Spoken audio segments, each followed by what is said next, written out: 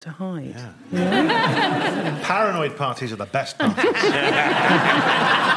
Come on, wouldn't you want to go to a party with people that have something to hide? Surely. Yeah. I don't know. You turn up, it's just an empty room. You're all hiding. No, Yes. I think that's unfair. When people say, nothing to hide, nothing to fear, I say, nothing to hide, you haven't really lived.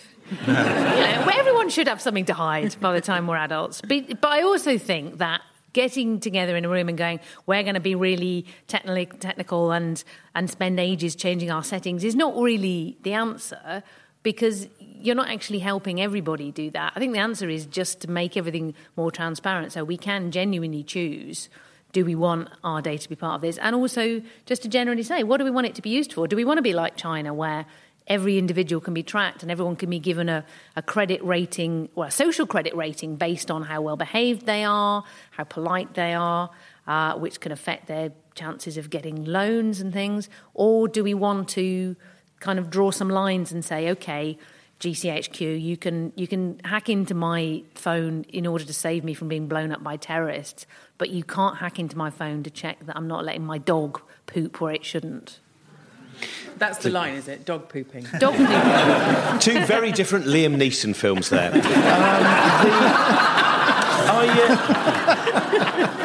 So we asked the audience a question, as usual, and today the question was, what is the strangest question you have ever asked the internet? And I can tell you now, this is the largest number of answers we've had to throw away due to the fact that it's just not suitable for 4:30. What is the strangest question you've ever asked the internet? Why am I so inexplicably attracted to Brian Cox? Oh, Dominic, it's very explicable. Where is the hippo in the hippocampus? I really did. Danny, you got some as well? Katie Adam, this is a great question. What is the capital of space? Brian? Well, there isn't a centre to the universe. It's the ultimate Copernican principle at all points. It's called it's invariant, essentially, in every direction. It's all the same. Thank you. That was a lot less exciting than I was hoping for. It's homogeneous and isotropic. And almost exactly the same question here. Is a Fraggle a Muppet? If there are an infinity of quantum worlds, why am I stuck in this one? I'll tell you, John, you should see the others. Honestly, it's not as bad a thing. If things can only get better, when? Have you got one? Yeah, go on. I don't know the answer to this one. How do whales breastfeed? Why did you Google that? What, not the others, just that?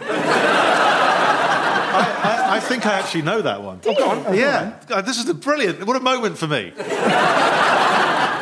Well, the milk is a lot thicker and, you'll like this, more viscous. Meaning it doesn't just dissolve and go away in the water. And that's little bull whales that do that. And also they sleep vertically. Thanks, guys.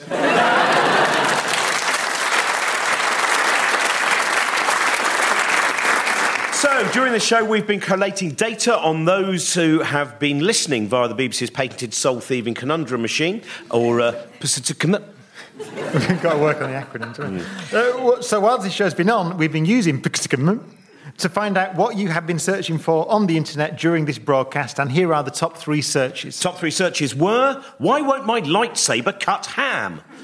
Jacob Rees-Mogg, Mars base? ? What times does Rumbelows close today? Thank you very much to our panel, Hannah Fry, Amanda Harkness and Danny Wallace. Goodbye.